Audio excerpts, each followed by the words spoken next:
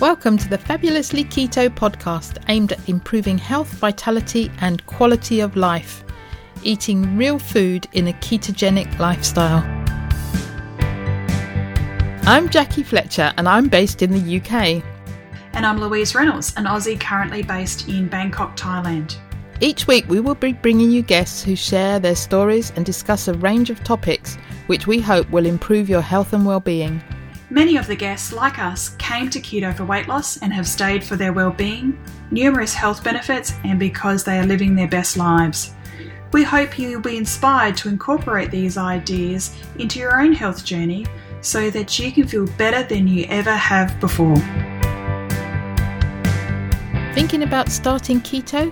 Take a listen to episode number 2, What is Keto and How to Start.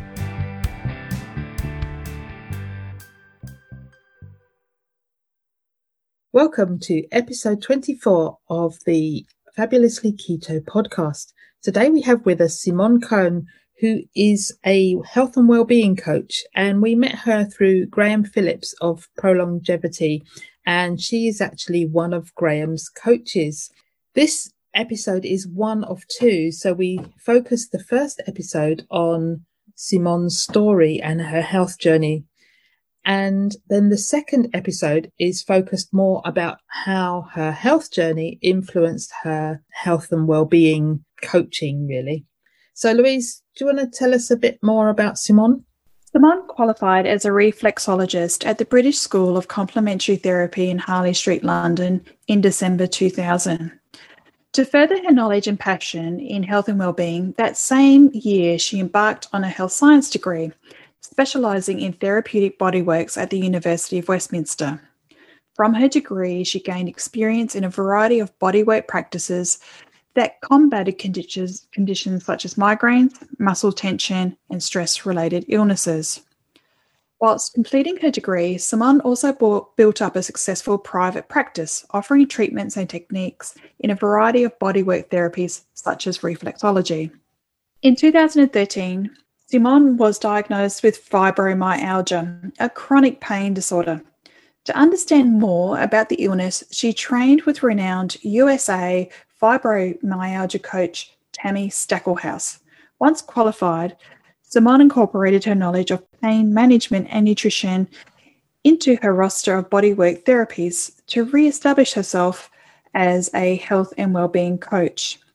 With her wealth of knowledge and personal experiences, Simone was fortunate enough to be part of the NHS Healthier You, the National Diabetes Prevention Program, where she worked with individuals and groups for 9 months to provide education and nutrition sessions to pre-diabetic patients. Simone found the program a wonderful, eye-opening experience, which further ignited her passion and interest into the psychology around health and sugar addiction.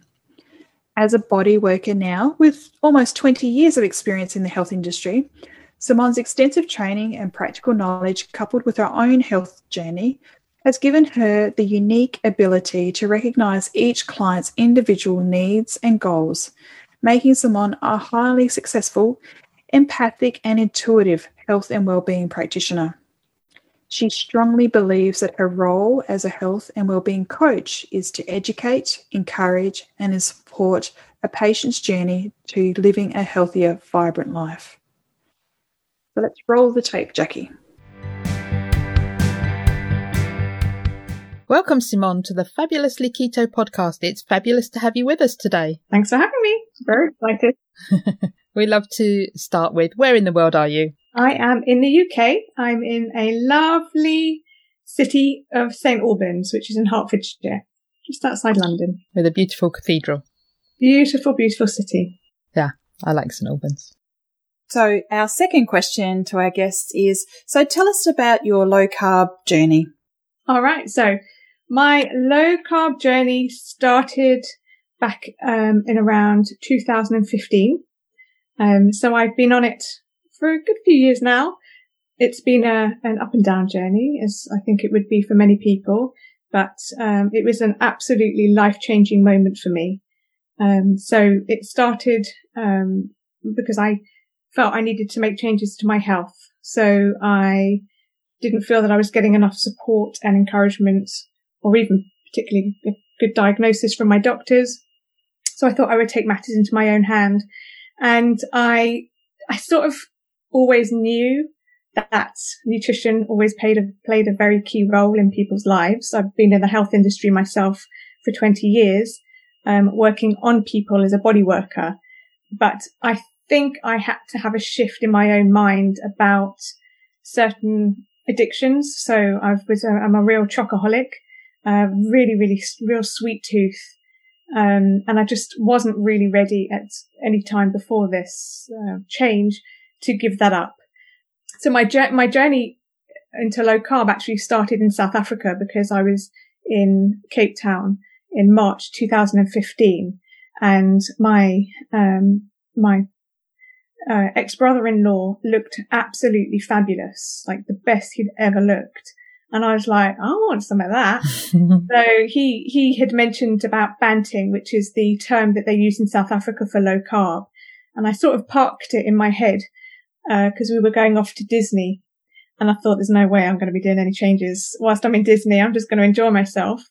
And when we came back from that, I had, gone back into researching what banting was and discovered the real meal revolution, which was a big, big thing. And I think it probably still is, but it was the absolutely life-changing moment for me. And they had a program that started on the 4th of June, 2015.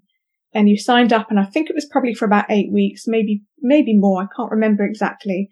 And I was just devoted to doing it. I absolutely loved everybody that was involved in it. From obviously there was Tim Noakes, and he's like a bit of a hero to me. So I just did it, and it changed my health. It just changed my health, and I just thought, God, this is everybody's got to learn about this. Everybody has to know how good that they can feel. I mean, I think you go through life thinking it's normal to feel exhausted all the time and to wake up feeling achy or headachy or whatever it is that you're dealing with. And it gave me so much clarity to understand that it isn't normal to feel unwell all the time or tired or whatever our symptoms are. So it completely changed my career, and changed my whole outlook on life, really. So what was it that you needed to change? Like you said about the benefits of energy and clarity and, that sort of well-being.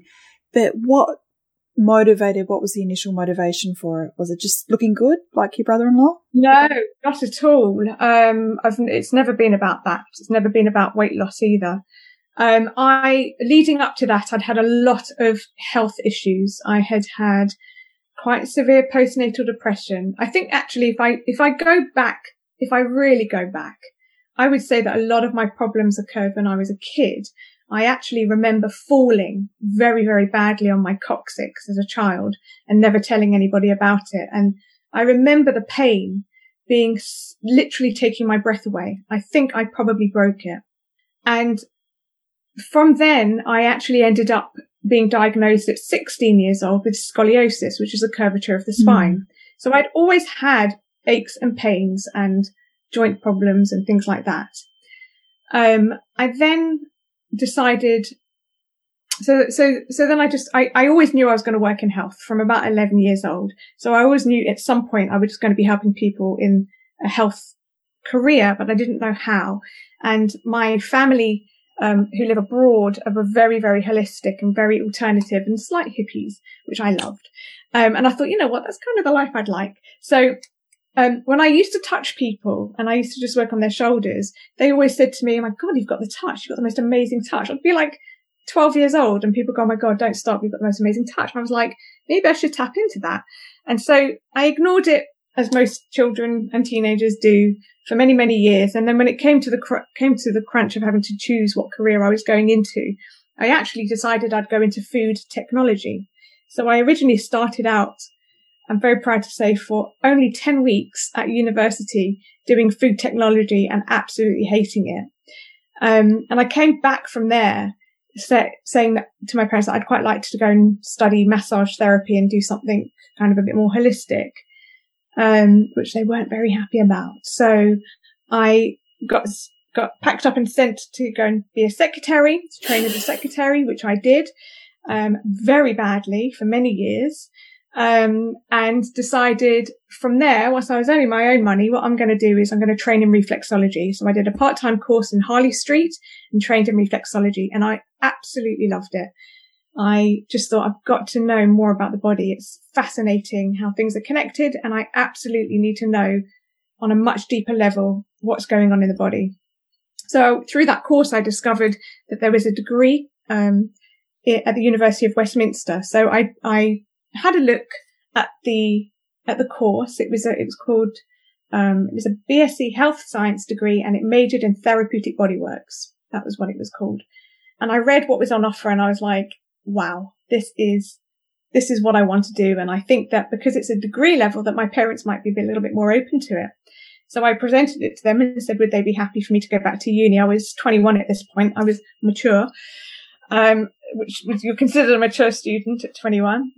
And that's really where my true career, my true calling and my heart started. My career started because it was a very, very detailed course. We did loads of different modules on health and well-being, and we worked in a clinical practice open to the public. So we were working on people very, very early on in our journey.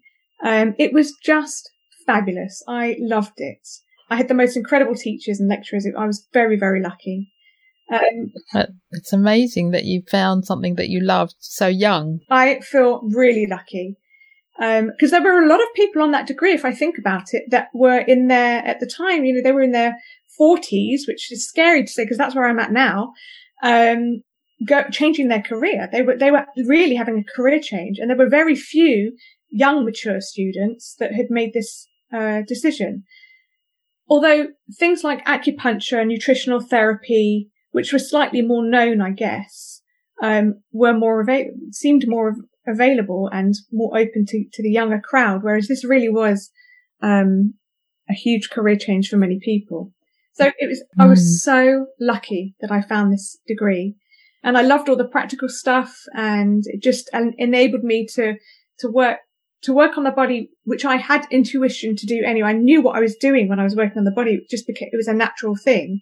But to have the understanding of the science behind the body, the structure, the muscles, all of it, and all the other input that we had. So there was a lot of stuff about environmental factors, ergonomics, emotion, touch around, when you touch the body, you can't just yank it and crank it and expect nothing to happen. I mean, emotional stuff can happen.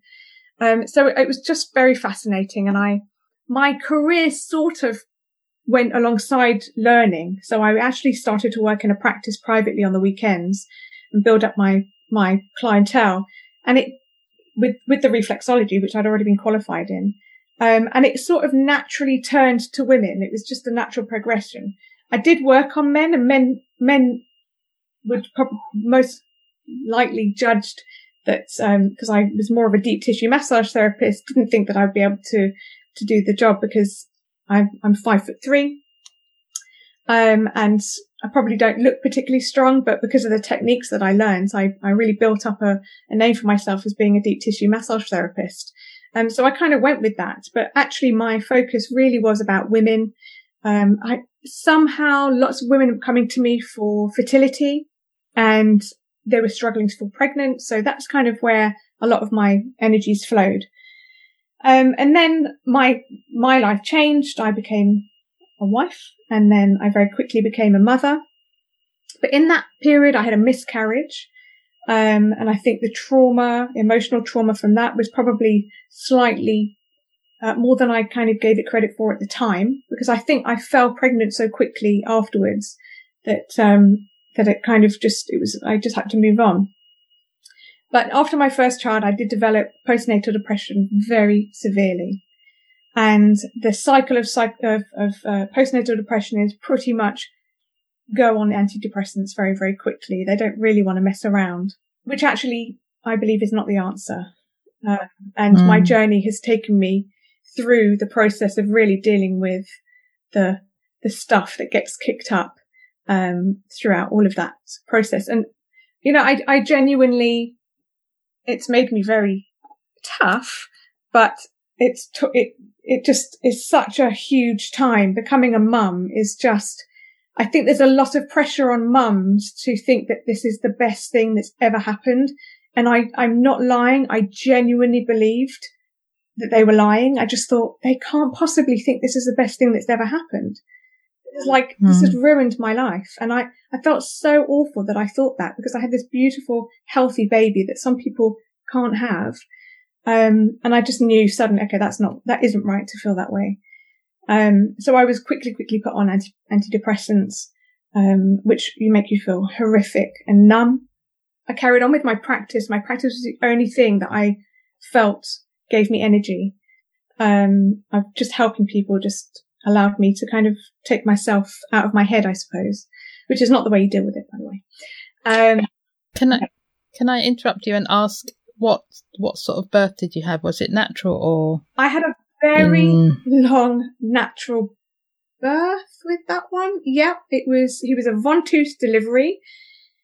It was very traumatic. I was left for hours and hours and hours whilst they dealt with other emergencies. I remember very clearly getting pain in my back, that it felt like there was a nerve, like he was kicking on something on my back. I couldn't move. They eventually decided that they would take me up for a C-section, and I just remember begging to them and to my husband to not give me a C-section. So he was a von Toos delivery, on top of which he ended up in ICU in the special cares unit because he developed jaundice very, very quickly. So the whole thing was very traumatic. Yeah. I also realized that I had not really dealt with the miscarriage, because I had spent 9 months feeling so fearful that I was going to lose a baby and not connect with them, or how I didn't want to connect with him because I didn't want to feel a loss if something happened. So there was a whole host of emotional crap, it's the only way I can put it, that came alongside becoming a mum, which really should be the most wonderful experience of that time. And for some women it isn't. And I think it's really important that women don't feel ashamed to say that it's a rubbish time, because it is, for some. So that's kind of where I think a lot of the mental health journey happened for me. And I think a lot of it maybe started manifesting physically as well. I then went on to have my second boy less than 2 years after that. And that was a very different experience. It was more positive. And I continued to be on a different type of antidepressant because so there's loads of things that happen to a woman's body through pregnancy, through childbirth, through role changes. So it's not just, I literally went from being a daughter to a wife, and then a wife to a mother. And I think I'm not really sure what my role was. And I suppose in a way my career as a body worker allowed me to express myself as me, as my true self. So after I had my second boy, which, as I said, was a very different experience, I noticed that I was getting quite a lot of fatigue, and I call it fatigue because it's a very different feeling to being tired. I think, again, when you're a mum with 2 young kids, it's exhausting. It is very, very tiring. But the fatigue is very, very different. And again, when you go to the doctor, they do put a lot of emphasis down on hormonal changes, on being a mum with 2 young children, running a household. It is a lot. But this felt different, and it didn't quite feel normal. And they test your bloods and everything else, and everything comes back normal. And that's basically the story that occurred for many, many, many, many years, until I got to a point, probably around 2012, I actually developed, I had a gallbladder issues, and I went to a general surgeon who basically said, we need to remove it. It's just keyhole surgery. Those were his words. It's just keyhole surgery. It's very quick recovery. He actually didn't ask me what my job was. So he didn't know that my job is very physical. And he said, you'll be back at work in 2 weeks. So I said, okay. So I said, should I have it before we go to Cape Town? Or because I'm about to get on a 12-hour flight. And in my mind, I was thinking my gallbladder is going to explode under the pressure. Anyway, he did. He did it before I went to Cape Town. in whatever time of year it was. And that was back in 2012. After that, I probably don't think I recovered physically from the damage of this just keyhole surgery. I was absolutely battered, black and blue, just keloid scars. After years, I still had scars. And it absolutely took its toll. So yes, I no longer had gallbladder pain, but I wasn't given any guidance thereafter on how to manage myself and my health. And then what happened was I just became inflamed. I just had so much pain all the time that I would literally not be able to deal with children by the end of the evening. I'd be flat on the sofa.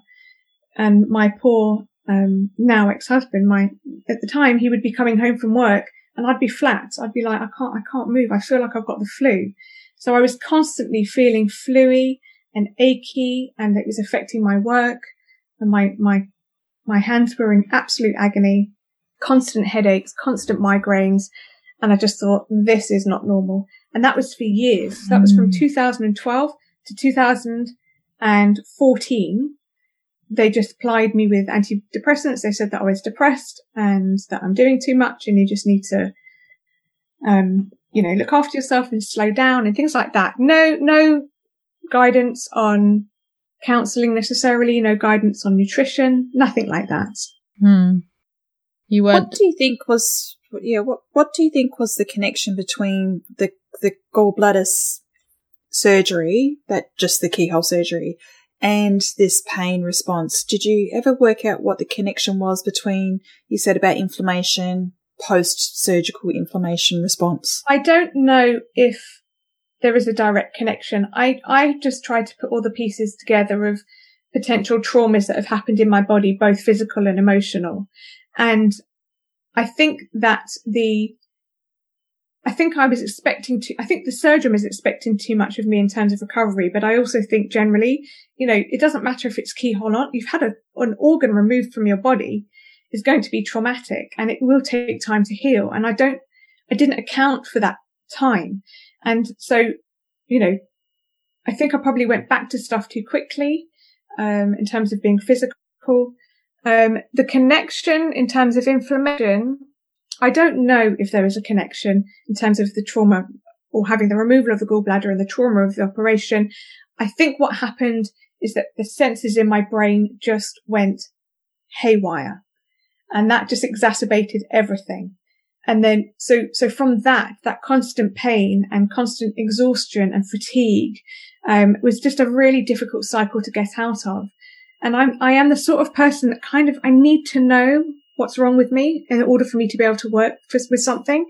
I need to have a diagnosis, and I couldn't get a diagnosis from the GP because my bloods kept coming back normal all the time. Whether it was my iron, whether it was my vitamin D was on the floor, but they don't tell you what to do. Well, you can't say get more sunlight in the UK. You can take a supplement, but they would tell you to take a supplement that is so low it doesn't even touch the surface.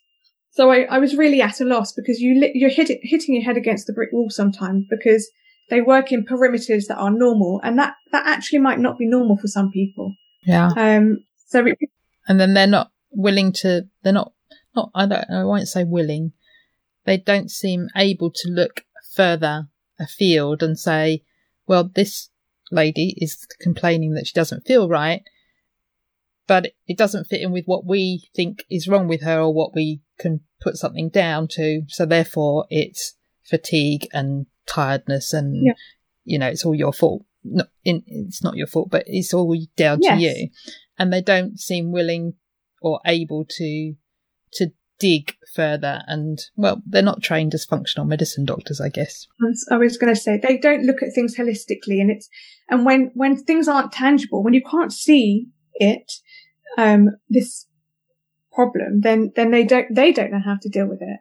And, and that's not their fault. I think I feel fortunate that I'm in the headspace that I'm in that I'm holistic in my approach, and I won't accept that, a pill is going to fix things. It did take an eventual, an appointment with my GP where they probably hate this sort of Google research medical diagnosis. But, I have done a lot of research and I do know a lot about the body and I do know a lot about my own body. So I think I felt well within my right to say, maybe this isn't normal for me. I think I've got this. Please refer me to a rheumatologist. And he didn't have a choice because I pretty much with my husband at the time pinned him down and said, this is what you're going to do. And that was the turning point, because I did eventually get a diagnosis of fibromyalgia. And I think the common thread with most people who've got some sort of invisible disease like fibro is that it just takes years and years and years to get a diagnosis. And it's really, really sad. Because I feel I've been robbed of so many years where I couldn't deal with my children. Yeah. So I was going to say, like, how frustrated you must have been with the system, that you, as you said, you were banging your head against the wall and you feel robbed, because between 2012 from the gallbladder and then the eventual diagnosis, in 2014, that's so much developmental time in terms of your parenting. So it does sound that you are, justifiably, frustrated, disappointed, upset with the healthcare system for essentially, lost quality of life. Yeah. I think that, like we've just said, they're not functional medicine. They're not holistic in their approach. And I do feel, that there is a role for GPs and emergency services and hospitals. Of course there is. But I think what I learned from my experiences was you can't just throw a pill at everything.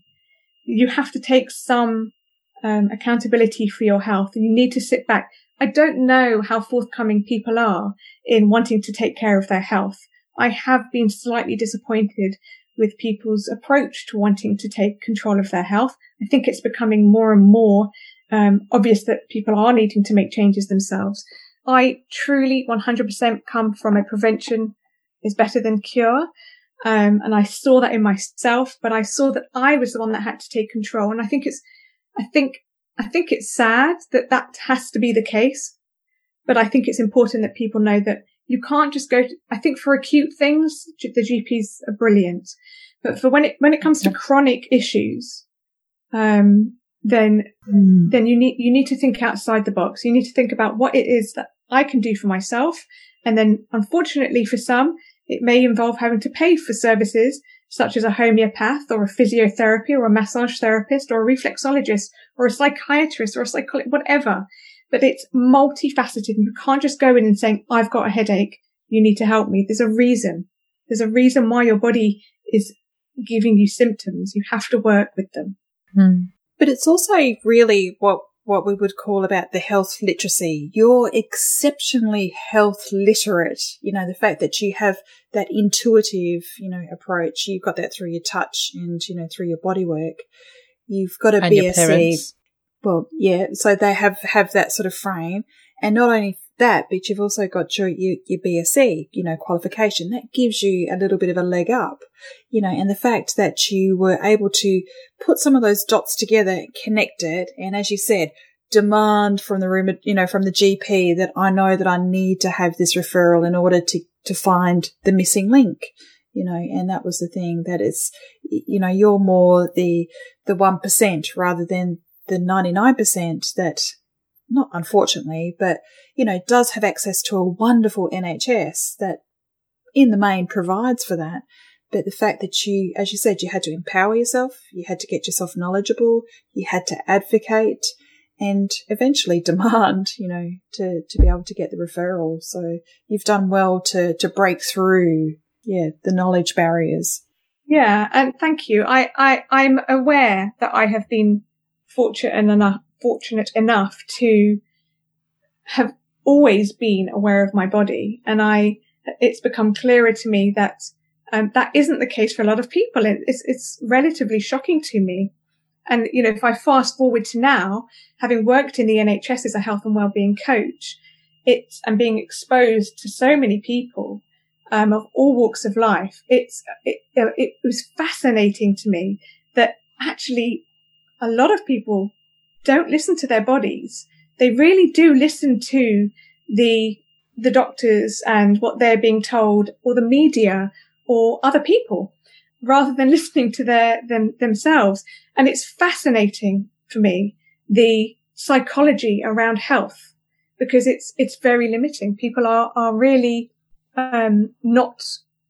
don't trust themselves. I think they've lost trust in themselves, and it's sad.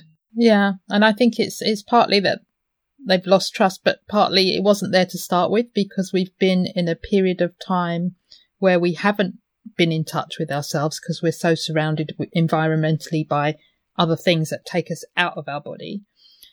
And to do the work is hard work. You know, when my kids had a temperature, most parents would be getting out the Calpol. Yeah. And feeding their kids.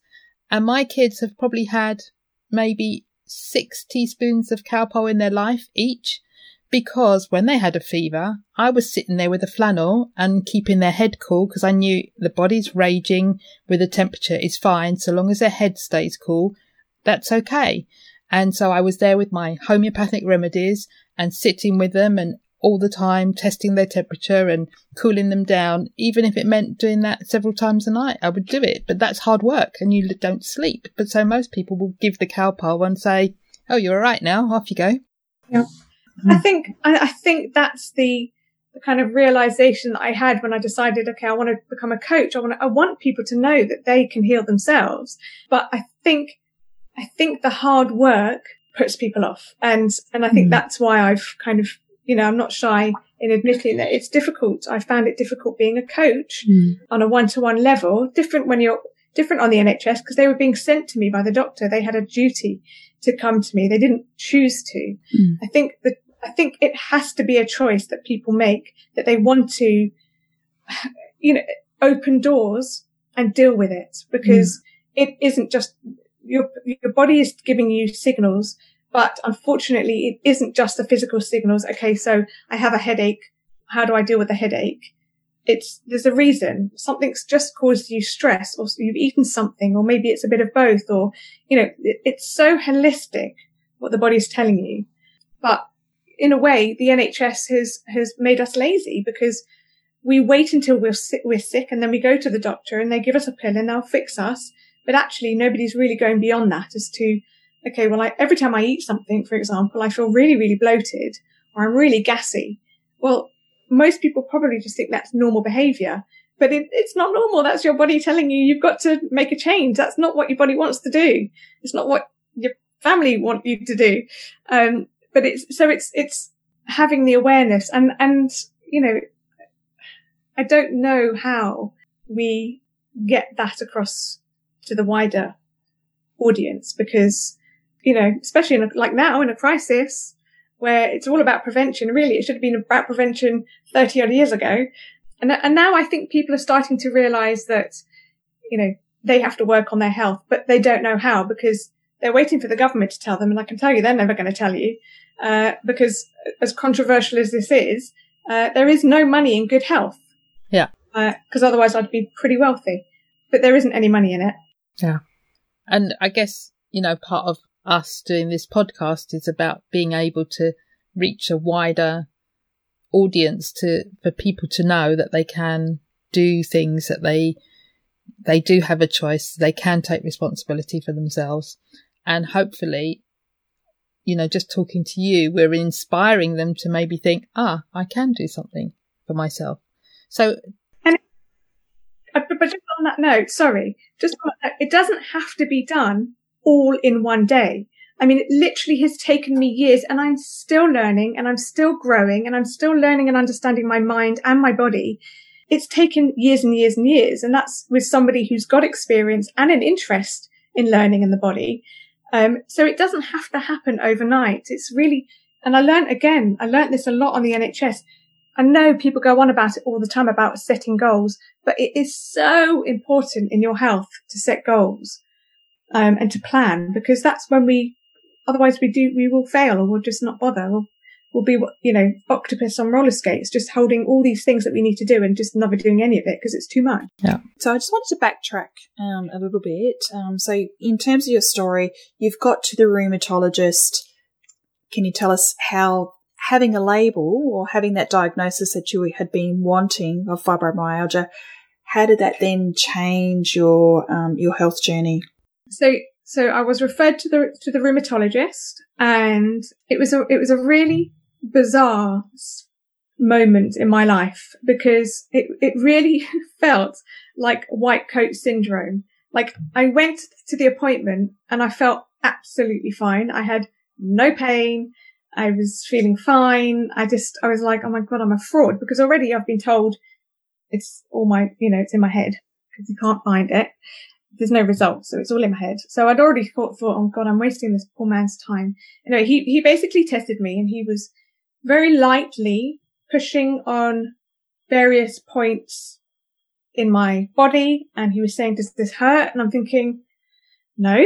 I mean, I use this when I work on people. I'm like digging myself into them. That's going to hurt. And he was just lightly going, does that hurt? Does that hurt? And I go, no. And he was he assessed my walking. He obviously took into account that I have scoliosis. So that's going to cause an imbalance in my body. I'd had major issues with my jaw as well. That's something I forgot to mention. So I have worn away about 70% of my jaw, on the right side. So I'd had major headaches and an open bite for many, many years. So again, this comes to contributing factors of looking at the body holistically, because of course, if you've got jaw problems, you're going to get headaches and tension headaches. It's going to cause problems in your neck. I mean, it's literally, you cannot just say, it's just my head, it's a problem, right? It's just my spine, it's a problem. It's really, really holistic. So back into the room with the rheumatologist. He took bloods. He said what he would like to do is possibly there's a pain management program that I could join depending on what my diagnosis is. It's an NHS program at the Royal National Orthopaedic Hospital in Stanmore. Shout out to them because they are phenomenal. And we'll send off your blood results and you'll come back and have a follow-up. Okay, fine. Walked out of the appointment thinking I'm a fraud because I didn't say I was in pain when he touched me. And within 10 minutes of being on the drive on the way home, I went into the biggest flare-up I think I have ever had, that I literally came home and took myself off to bed. And I emailed the secretary the next day and I said to her, I don't know if this is relevant, but I really would like you to pass this message on to the consultant. But this is what happened. My whole body went into a flare-up. And I literally, for me, a flare-up was basically like flu. Like I just couldn't move a single part of my body. My head felt heavy. I just wanted to sleep and close my eyes. And I never heard back from her. I think maybe she probably said she'll pass it on. But when I went back for the follow-up consultation, he basically said my vitamin D was virtually zero. I had nothing. He put me on a massively high dose of about, I can't quite remember, but it was massive, like 80,000 units, the IU for a month. So a week, that amount for a month, just boost it back up, which really, really helped. I have to say it helped absolutely massively.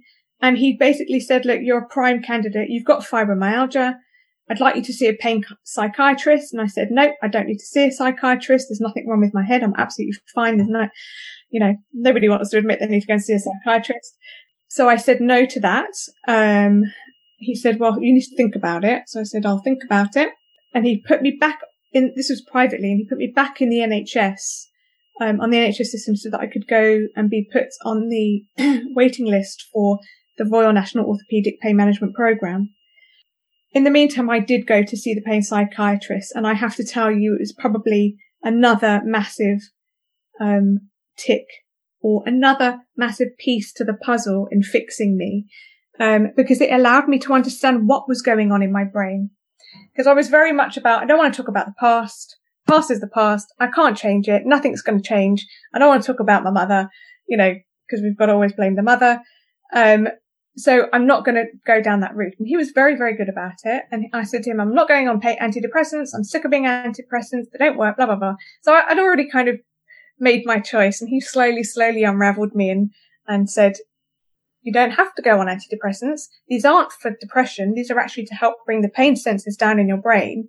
And it will help kind of balance things out. Because right now, if you look at your pain as a thermometer, it is bursting through the top. Because any slightest touch for me was just unbearable. It was just, and it's wrong. That's not how it should feel. So slowly, I started to kind of take more action in terms of my brain health and, reducing the pain sensors and understanding what was going on in my brain. So that was really fascinating for me. And it did help. And it wasn't the same sort of antidepressants that they put you on as a doctor. They were antidepressants, but they were very specifically to help people with chronic pain. So there was a whole host of those sorts of things that I realized, they do help. And, it comes down to looking at things holistically.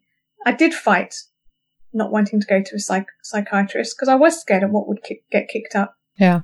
But I dealt with it and it helped. And then I got onto the pain management program, May 2014, I think it was.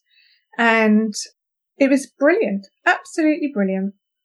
It wasn't just people with fibromyalgia. It was people that had operations and still felt pain after an operation. So they might have had a hip replacement or a back operation, and there would be no physical, signs of damage, but there was still physical pain. Yeah. A bit like a phantom limb. I was going to say that. Yeah. So it was and it was very holistic, very, very holistic. I was so impressed that the NHS had developed this pain management program.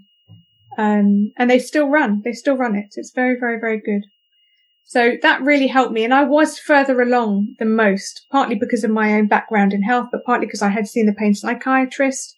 They offered psychology as not compulsory. And I actually think at that point, they may have changed it, but I think it should have been compulsory because I think dealing with the psychology of trauma and pain and anything else that might crop up is absolutely vital in healing. So that was that. And then I gave up my career. Sadly, it was a really difficult decision as a body worker in my career as a body worker, and decided to focus completely on my health. I didn't want to be the sort of mum that kept saying no because I was feeling too unwell. Yeah. I've got to take matters into my own hand. And I think the final piece to the puzzle for me at that point after the pain management program was the whole low carb thing. I actually think, although I had done a lot of work leading up to that it was the nutrition that was my absolute turning point. So what was your eating like before you found Banting? It wasn't bad. I mean, it wasn't bad, but I was a chocoholic. I absolutely loved, and not shy in saying that I was probably a secret eater. So I would go in and eat the biscuits and I would eat the chocolate and make sure nobody was seeing that I was doing that. I love crisps, but I ate very much. I'll tell you who I followed. So I think the weight probably crept up. It definitely did for my husband at the time. I think it was not as noticeable as we thought until we looked at pictures. For me, it's never been about weight, but actually I will share a before and after photo with you guys so that you can see how dramatic it is, even though it was never about weight for me. We did Slimming World for a bit, but it's horrible. We actually followed, Patrick Holford. What did he do? The GI. So we followed the GI. So we were eating lots of fruit and lots of vegetables and whole grains and all those things from what I remember. And it kind of worked for us. We enjoyed it because we're foodies. And we enjoy cooking. I love cooking. But the turning point. So before that was really what I would probably say I was eating the Eat Well plate, actually. Cause the GI diet is the Eat Well plate because you're still eating tons of carbohydrates. Just because they're low GI doesn't make them better for you. And I've done juicing. That's hell on earth. I would never recommend that. Yes, I love experimenting. I love experimenting with my body, and I've done it even more so since Banting, since low carb, because I'm fascinated at how foods react to my body. It's just fascinating. And so I did the whole low carb thing, and I mean, it didn't take long for my pain and my headaches to disappear. It didn't take long for my skin to clear up and my inflammation to go down. My head felt clear and my eyes looked brighter. I was picking up the kids from school. People were going, what? I want what she's having, kind of thing. Like, they wanted to know, they wanted a piece of what I was having. And I was like, everybody should know what it feels like to feel amazing, radiant, fabulous, to feel amazing, to feel fabulous, to feel radiant, to not wake up feeling hungover. And because of the massive lessons I learned about my body, I thought I'd done quite a lot of learning, but I really hadn't until I changed the way I ate. I really learned what food does to your body in terms of symptoms and reactions, like feeling bloated, like waking up tired in the morning. I know that if I've had too many carbohydrates the day before, or if I've had too many processed carbohydrates, then I will wake up as if I've had 20 glasses of wine. I mean, I feel absolutely dreadful. Headaches, just lethargic, tired eyes, dry eyes. I mean, it's amazing. And I really, really encourage people to listen to their body. In fact, the first thing that I do when people work with me is I get them to I'm not necessarily interested in them writing a food diary, but a symptom diary. What are you coming to me for? What are your symptoms? Yeah. But really listen to your body, right? That twitch in your eye, that pang in the side of your stomach, really listen. Do you belch more after you've eaten certain foods? Is your stomach gurgling? Have you got headaches after a certain food? Like, really, really listen, because it's only then can we then get an idea of what foods might be doing to the body. Yeah. I was thinking a lot about, there's a lot of experts will tell you that there's not a one size fits all. It's not a one size fits all. And actually they're right. It's not a one size fits all. But what I truly and utterly believe from my core is that low carb suits everybody. And I believe it because it's the processed foods that are causing us problems. Yeah. And actually people just took out the refined carbohydrates and sugars and processed rubbish and ate real food, they would feel a lot better. Absolutely.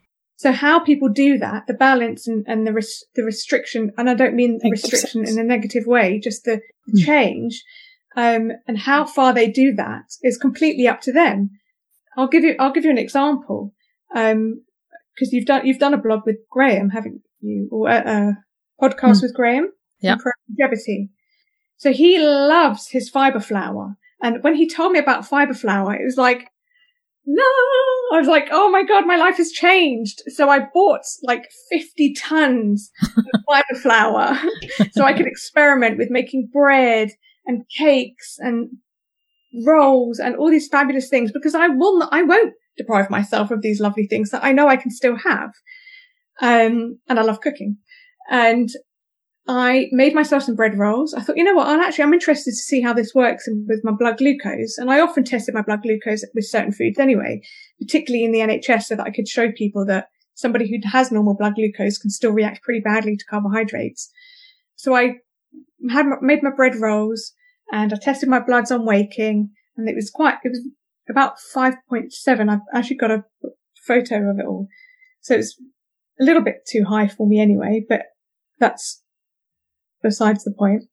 I had my bread roll toasted with butter, but unfortunately I can't start my day without coffee and cream. So I had it alongside a coffee and cream, and I took my bloods an hour after and 2 hours after. And I messaged Graham. I was like, this doesn't make sense to me. How has my bloods gone up? They've gone up to like 7 point something. I couldn't believe it because I said to him, have you not tested your bloods with this? And he went, yeah, my bloods don't move. And it was like, that was quite a key moment for me to realize that, yes, it's not a one size fits all. That actually fiber flour, which he doesn't affect his bloods whatsoever, affects my bloods. So what's going on? So now I need to research myself a little bit deeper, how much I can have in terms of flour in my diet. Actually, should I even be having it? Was it the coffee? So I need to actually check. Maybe it's coffee that's caused my blood glucose to go up.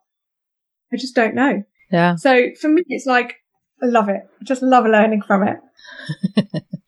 So you got your diagnosis in 2014, and then you went and saw your ex-brother-in-law in 2015.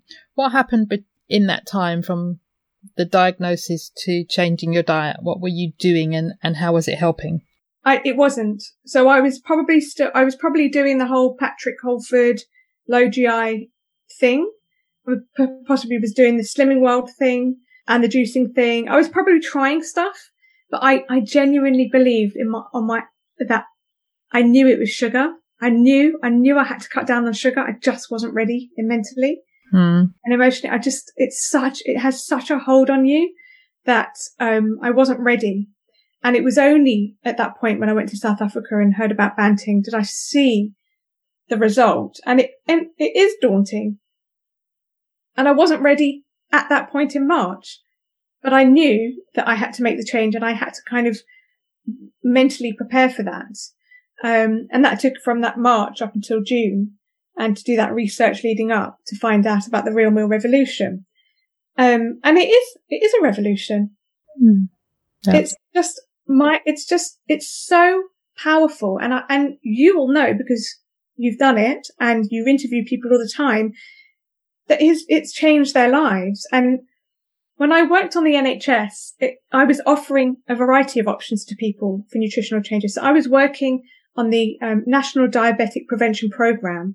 So people were coming to me one-to-one, but then educationally in groups to understand what nutritional and lifestyle changes they could make to avoid getting type 2 diabetes. So these people were pre-diabetic.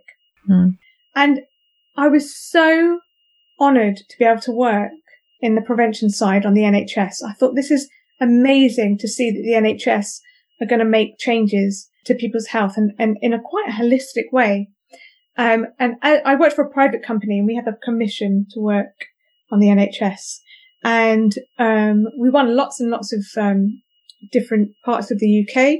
And as a company, we were trained by Expert Health, who is Dr. Trudy Deakin, who's also a massive advocate for low carb and Mediterranean dietary approach. And I was like, this is amazing. I can't believe that I can stand up in front of people and talk to them about their options. And of course, I had to give them both, oddly, the low fat, high carb dietary approach, which is the approach that is given on the Eat Well guide already. So we were allowed to do that approach, the Mediterranean dietary approach, the low carb approach, and intermittent fasting. I mean, how forward thinking is that for the NHS? Yeah. So because they had been given the education and understanding at the beginning of the program, the beginning of the course on what glucose does to the body, and it was very sciencey, but I hope that I was animated and passionate enough that people understood it. I learned as I went along, but it was a real eye-opening moment for a lot of people that were under my care. And a lot of people did make changes. And because of the education they got in the beginning to understand about what carbohydrates did to the body on a molecular level, when I talked about the low fat, I'd say to them, do you think that's the best approach for people who are pre-diabetic? And I used to talk about pre-diabetes as being an intolerance to carbohydrates. It actually allowed people to understand that if you went to the doctor and you were told you were intolerant to gluten, people never question that. They take it out immediately. Gluten is going to kill me. It's causing me all these problems. I will remove it. But the minute you tell them they've got carbohydrate intolerance and they need to possibly reduce the bread, sugars, biscuits, sweets and chocolate, it's like the walls have gone up. It's like, oh my God, you've literally just ruined my life. Yeah. Like, no, I'm helping you in your life, But when it was a gluten intolerant for people, it was very easy. Yeah. It's because they don't feel it particularly. They don't think they feel it. And until they don't know what they don't know, they don't know. what it feels like to feel amazing. So we offered this kind of holistic approach. It was about all different, it wasn't just about nutrition, it was lifestyle.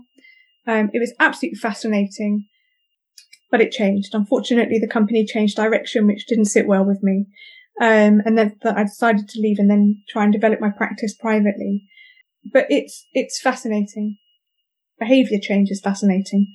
After I had discovered Banting on that June 2015, previous to that, I decided to give up my career as a body worker, focus on my health, and my passion for wanting to help people make nutritional changes came from that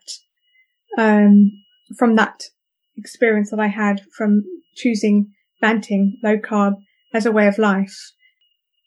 I think having a diagnosis of fibromyalgia, you tend to get told that you're going to have it for the rest of your life and you're going to be in pain forever and all these kind of very negative kind of assumptions. And people have asked me if I still have fibromyalgia, and my response to that is always, I micromanage my life.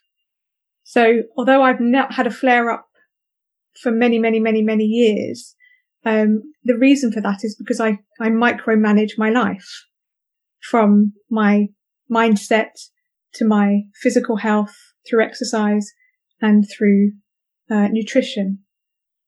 So because I've always known that my path is that I want to help people in their health journey, originally as a body worker, I now, after learning about low carb, decided that I would focus my attention on my practice to encourage nutritional and lifestyle changes.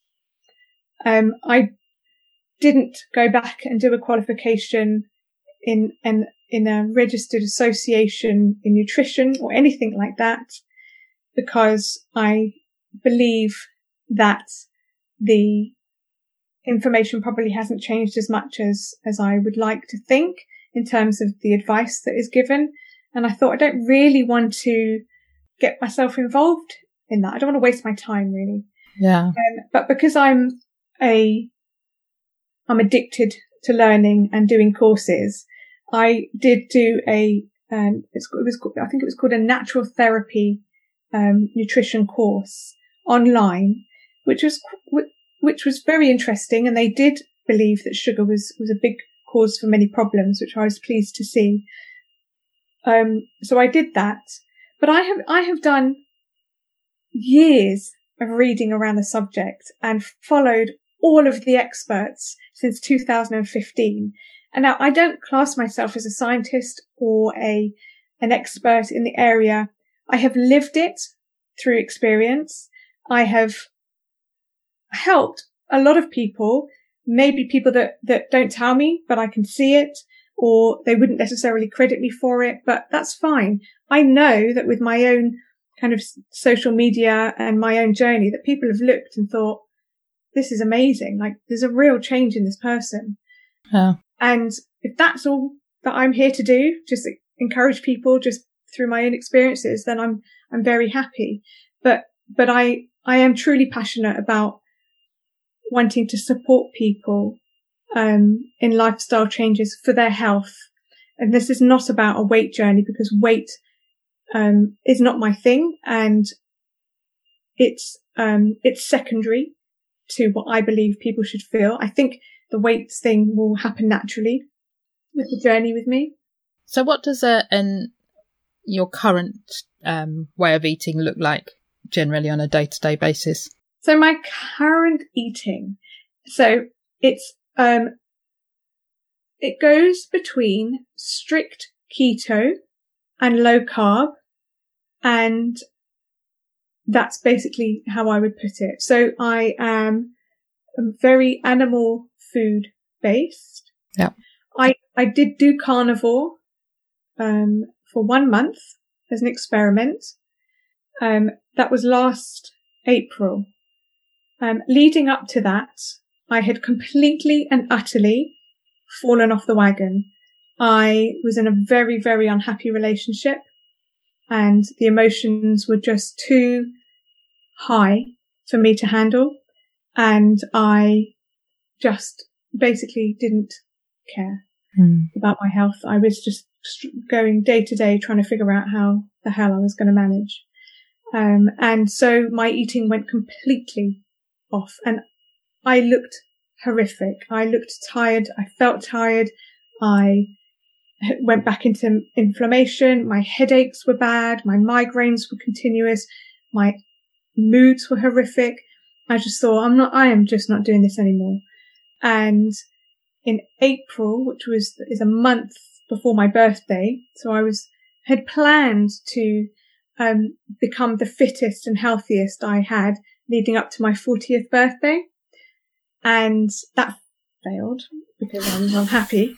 Yeah. And in the last month, I just thought, I've got to get a grip.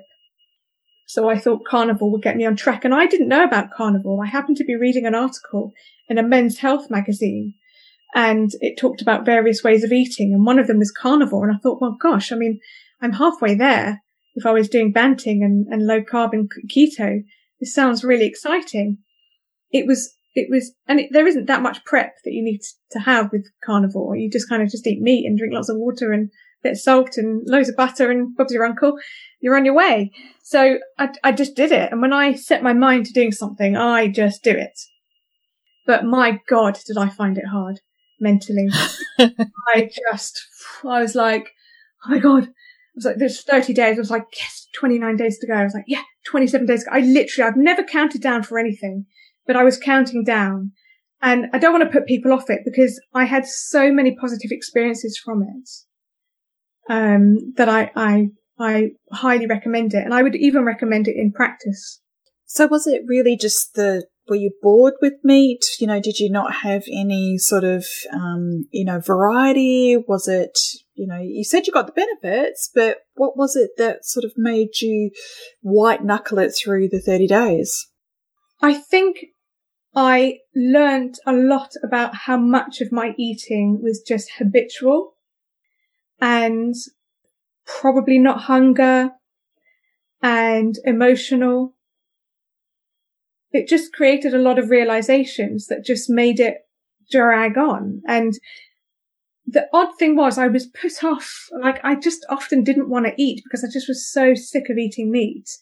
But actually, the minute if I was eating anything other than steak in terms of meat foods, so if I tried mince, I'd be eating the mince meat going, oh God, when is this going to end?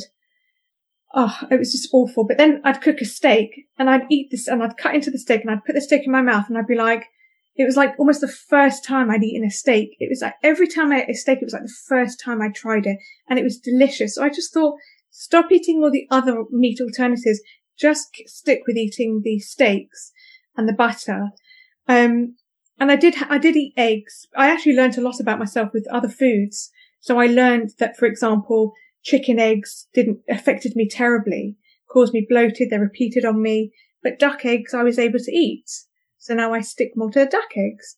I learned that if I try a bit of cheese, I feel absolutely exhausted. It makes me so tired when I ate cheese. So I stopped eating the cheese and I just went back to eating the meat. So I learned a lot. It just felt difficult and it was purely mental because I had no cravings for chocolate for the first time ever in my life. I had tons of energy. My skin looked amazing. I woke up with a spring in my step. I literally would jump out of bed. I would think I was sleeping less as well. So I was probably averaging 6 to 7 hours rather than the 8 hours that I really feel I've needed. It was amazing, but for me, it wasn't sustainable. For me, it was an experiment and I learned a lot about my body. And I would put it into practice with people. I think if people have stalled in their journey, whatever their journey is, it's a very, very good elimination diet. It's a very good way of understanding what foods can affect you and what foods don't and how. So, but he's saying that it's a good way of eating for a short period of time, but for you and your time, it was more you were mentally uncomfortable because of all these things that it was evoking.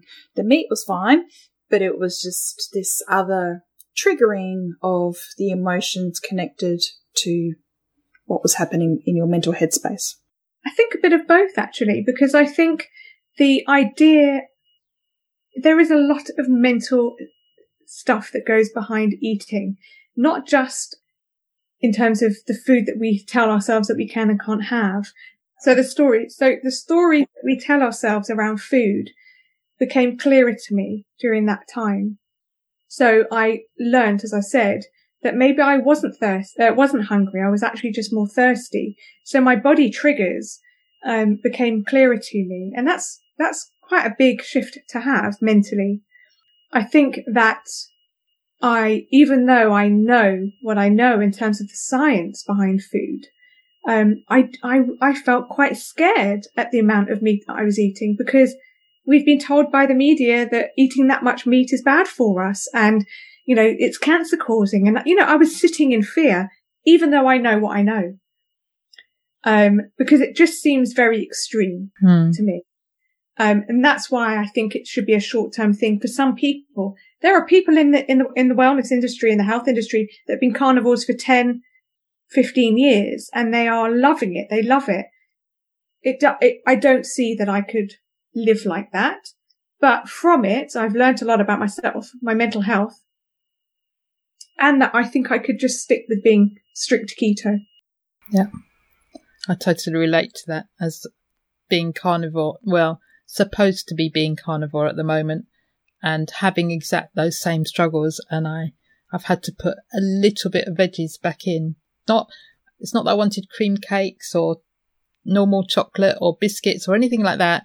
All I wanted was some olives and some vegetables with my dinner. So what I've done is I just have maybe, now that I've allowed myself to have the olives, I have had maybe half a dozen in 4 days and tiny amount of vegetable with my meat, just enough that it's different, something different. I think that is brilliant, because I think what you've done is allow yourself those things, because if you hadn't, you would literally be sitting there going, I can't do this. And I was miserable. Thinking about food. And then it actually defeats the purpose of the journey, because it becomes unenjoyable. And actually what we're trying to do is encourage people to enjoy their life and actually have freedom, because it's about having the freedom from our emotions and not eating for the wrong reasons. It's about having freedom of not restricting ourselves in our health. Like, I really, really wish people would understand that if they would make small changes to their nutrition, can change a whole multitude of issues that they generally have.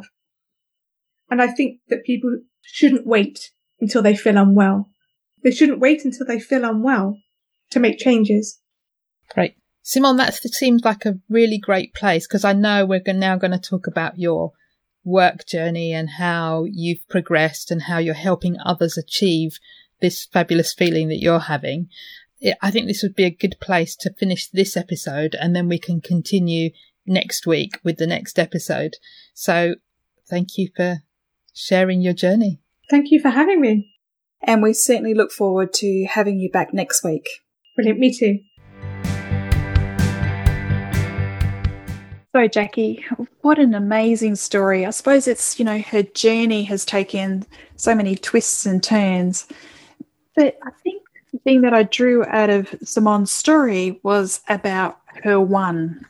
She has almost memorialized the 4th of June 2015 as this most seminal day that has, she's been reborn.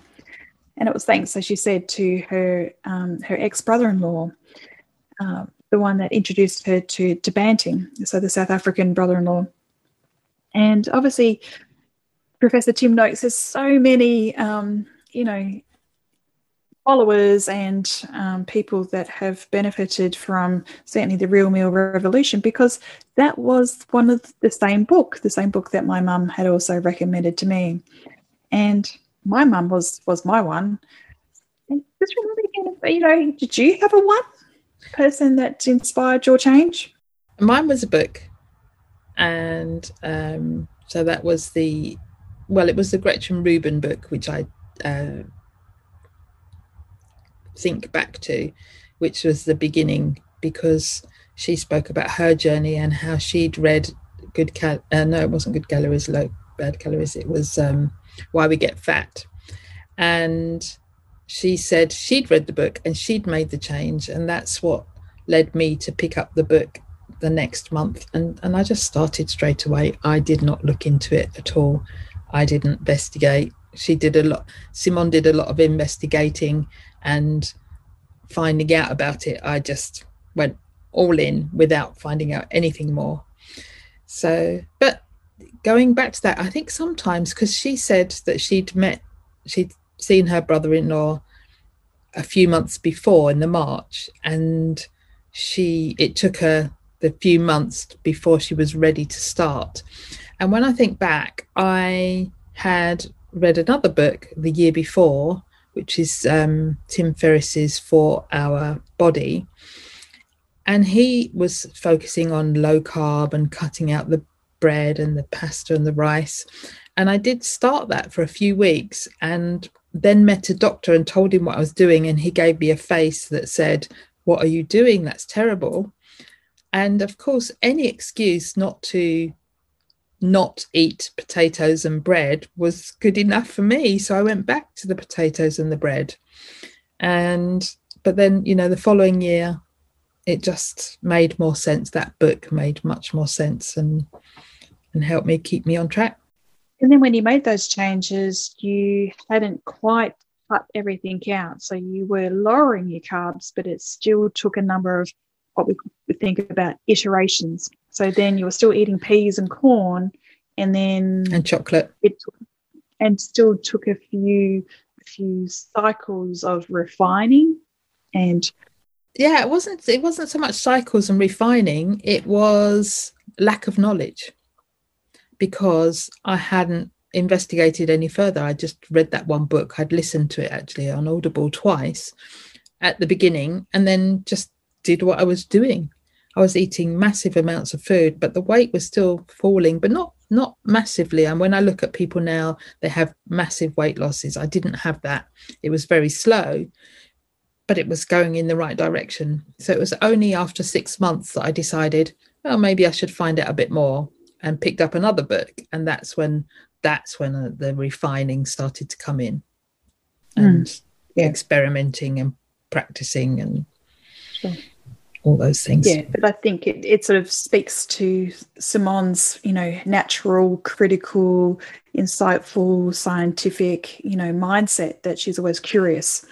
So the curiosity, particularly for science, and there are those people that are more in tune with science and have that scientific inquiry mind, that they are willing to read the papers and go on the journal article sites and go down those science rabbit holes. And whereas there are others that perhaps like to listen to podcasts, who are communicators of the science or communicators of the lived experience, or communicate and do the interpretation for us. So we're appreciative of all types of knowledges that are out there. And we're all different, and we all find our different ways, and how deeply we want to go into it. And that's true for our learning styles, and our ways of interpreting things for ourselves. Yeah. So Jackie, where can we find the show notes for Simone's episode? So the show notes are at www.fabulouslyketo.com/podcast/024. Hey Jackie, when you were starting out with keto, you probably had loads of questions. Yeah, I do. Don't you wish you just had someone who was able to give you just the simple answers to all those questions about macros, electrolytes, reading nutrition labels and sweeteners? Absolutely, yeah. Well, we want to have an episode where you, dear listener, can AMA, which stands for Ask Me Anything. You'll be able to ask us anything using a Fabulously Keto webpage, where there is a contact form, and you could submit your questions, which we will answer on these episodes. The contact page is fabulouslyketo.com/AMA. Whether you're just starting out or experienced in your journey, we will happily answer your questions. You don't have to be new to keto, so if you're further along in your journey and have questions on being stuck on a plateau or a stall, then feel free to submit your questions as well. Just head over to www.fabulouslyketo.com/AMA.